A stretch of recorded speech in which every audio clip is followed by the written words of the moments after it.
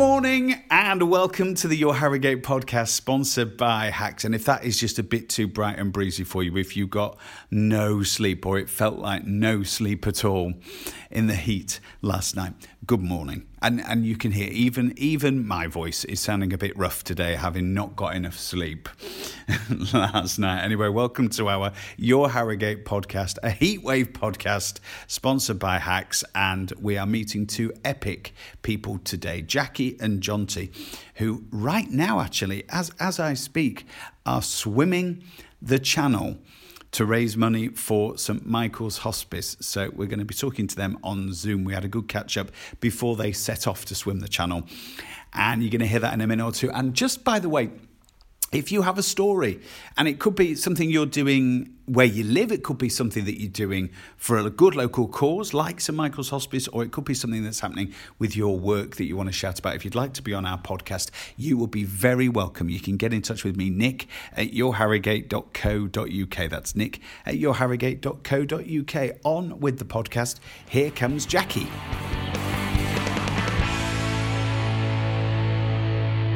So, Jackie, do you want to tell us about this epic challenge? How are you feeling?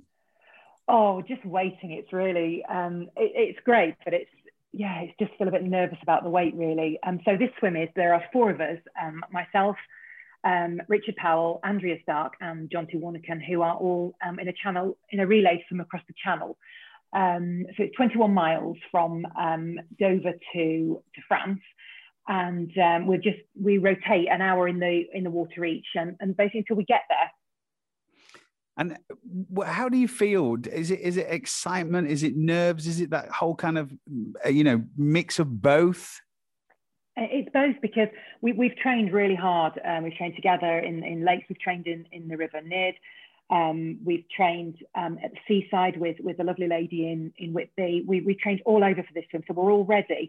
But I think the nerves it's a challenge that we've not done before. And it's a really important challenge for two reasons, obviously, is that it's a personal challenge to all of us, and all that we're all raising money for charity. But also it's the waiting now. We have a window of about 8 days in which we have to have the weather been good enough to swim across. And I think it's all right, the weather been lovely and sunny in Harrogate. However, across the English Channel, it's less sunny, a bit more windy. Yes, you don't want any choppy waters. And tell me about training in the River Nid. Well, there's a group of us that train in Knaresborough. So we just, no matter what the weather, unless again it's windy or the river's too dangerous to swim in, we just, no matter what, even throughout the winter, we've all gone down and swum just down there. So we head down to Knaresborough. There's two spots that we use, and we just basically get in and go for it. And it's been great. It's been lovely because it's been local, which has been a godsend, because obviously travelling to the seaside, and we train as well with Swim Your Swim in Doncaster. It's a bit of a trek, which we have to do, and so it's been just lovely to be local and make the most of our beautiful towns. People have started talking about it a lot more, haven't they? Wild swimming. I've noticed in the lockdown, I've read more articles, in like the Sunday papers and things like that. There seemed to be more talk of some of the benefits on your well-being and things like that, and how enjoyable it is. Yeah. At the moment, the evidence is all anecdotal, but I do know that there's a professor down at Portsmouth University who's really keen to get some evidence in to prove that it is really beneficial to people's mental health and what have you. And it's so important that something that we can do, we can all do sort of local to ourselves, something that's going to really benefit people. The danger is that we've sort of found, John will back me up on this, is there are a lot of people getting in rivers that are really cold without the training. We've all had proper training to be able to learn about our body and what happens when it gets cold and afterwards, which is as dangerous as any time, because your body then settles back. So I think water safety, to go with that, is really, really important to save lives, really, because people do drown. Yeah, absolutely. We haven't mentioned, and probably the most important bit, but the reason for doing such an epic channel challenge for you. Yeah. 3 years ago now, gosh, time flies, doesn't it? My best friend Jane died from breast cancer, and she was taken good care of by St Michael's Hospice in Harrogate. And before she died, she asked me if I would do something to help raise money for them. She was in there for ages. Bless them. So it was about 7 weeks, I think, and they were absolutely, utterly amazing for her and for the support that we all got as family and friends. So I couldn't say no, could I? So I did a swim 2 years ago now to raise money for them. And it just felt like, because we were sort of going to do this, I thought, well, why wouldn't you? When charities, you know, at the moment with the pandemic and everything and lockdown, they rely a lot on sporting events to help raise money for them. And with nobody being able to do anything, it just seems it's the right thing to do. And I want to do it for them. So I'm raising money for St. Michael's. Might I just add at this point as well that Andrea, who's swimming with us, is raising money for the Samaritans, and Richard is also raising money. He's raising money for Combat Stress, and obviously John will tell you about his charity. And just tell me about local support as well, because Betty's have been great, haven't they? They have been amazing. So there's 3 of us are from Harrogate, and Richard is from near Doncaster. So we all love Fat Rascals anyway, and basically we have to make sure whilst for this swim that we feed ourselves properly and we have nutrition and we don't run out of energy basically, so we can't swim. So we've kind of been one of us, I think it was John, who brought down some Fat Rascals one day, and we literally devoured them, and then they just became our food of choice. So whenever we have a swim now, has anybody got the Fat Rascals in?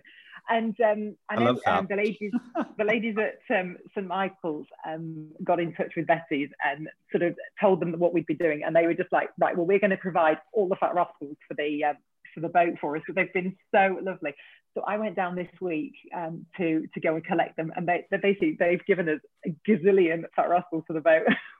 Oh, they're all worried. I didn't realize there were health benefits to eating a fat. I always think before I go for a little run, I always think of like a banana or something. But I'm going to completely change now on your suggestion, Jackie. You have to do. It's all energy.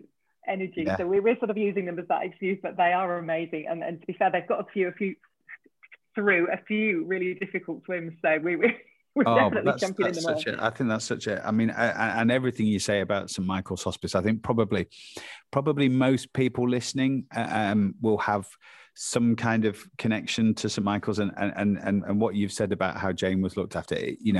I've heard that from one of my best friends about his mum, and you do hear that a lot, and you're absolutely right. And I think probably one of the biggest things that I think we're going to have to talk a lot more about over the next 12 months is charities have missed out. It's not really been covered because there's been other things going on with the pandemic, but the sort of normal ways that charities would fundraise, it's going to be people like you doing things like this are going to be so important to helping St. Michael's Hospice. Let's bring in John T, who John T is epic.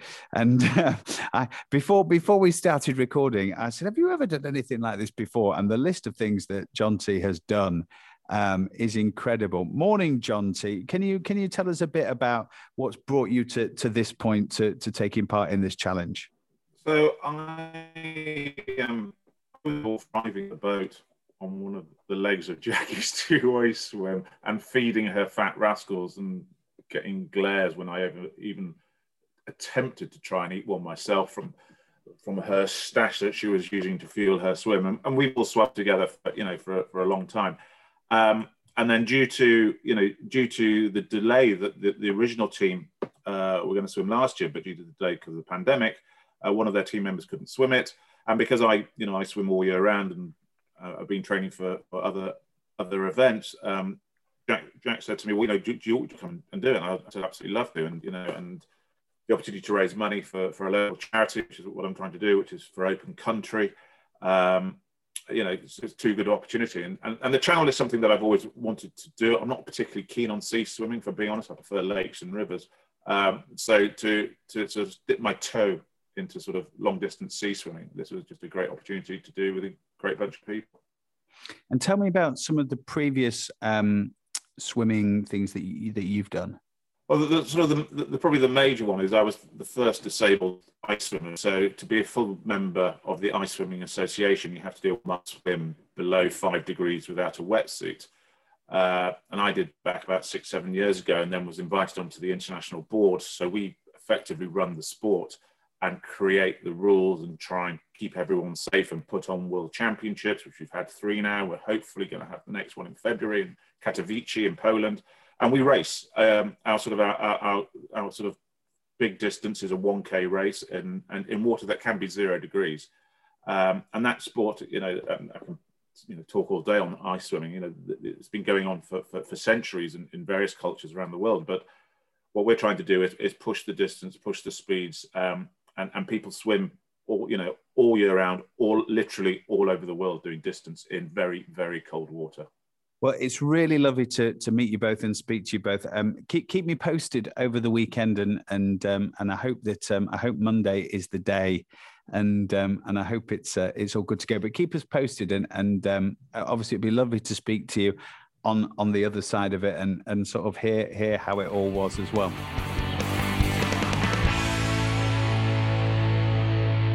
So big thanks to Jackie and Jonty for making the time to talk to me. And as I said at the start of the podcast, they will currently be swimming the channel. They started at 6 a.m. this morning. So we will keep you posted on all of their progress on Your Harrogate. And of course, you can listen to Your Harrogate today online, on our free app, and on your smart speaker. Thanks for listening to the podcast. Have fun in the sun, and I'll talk to you soon.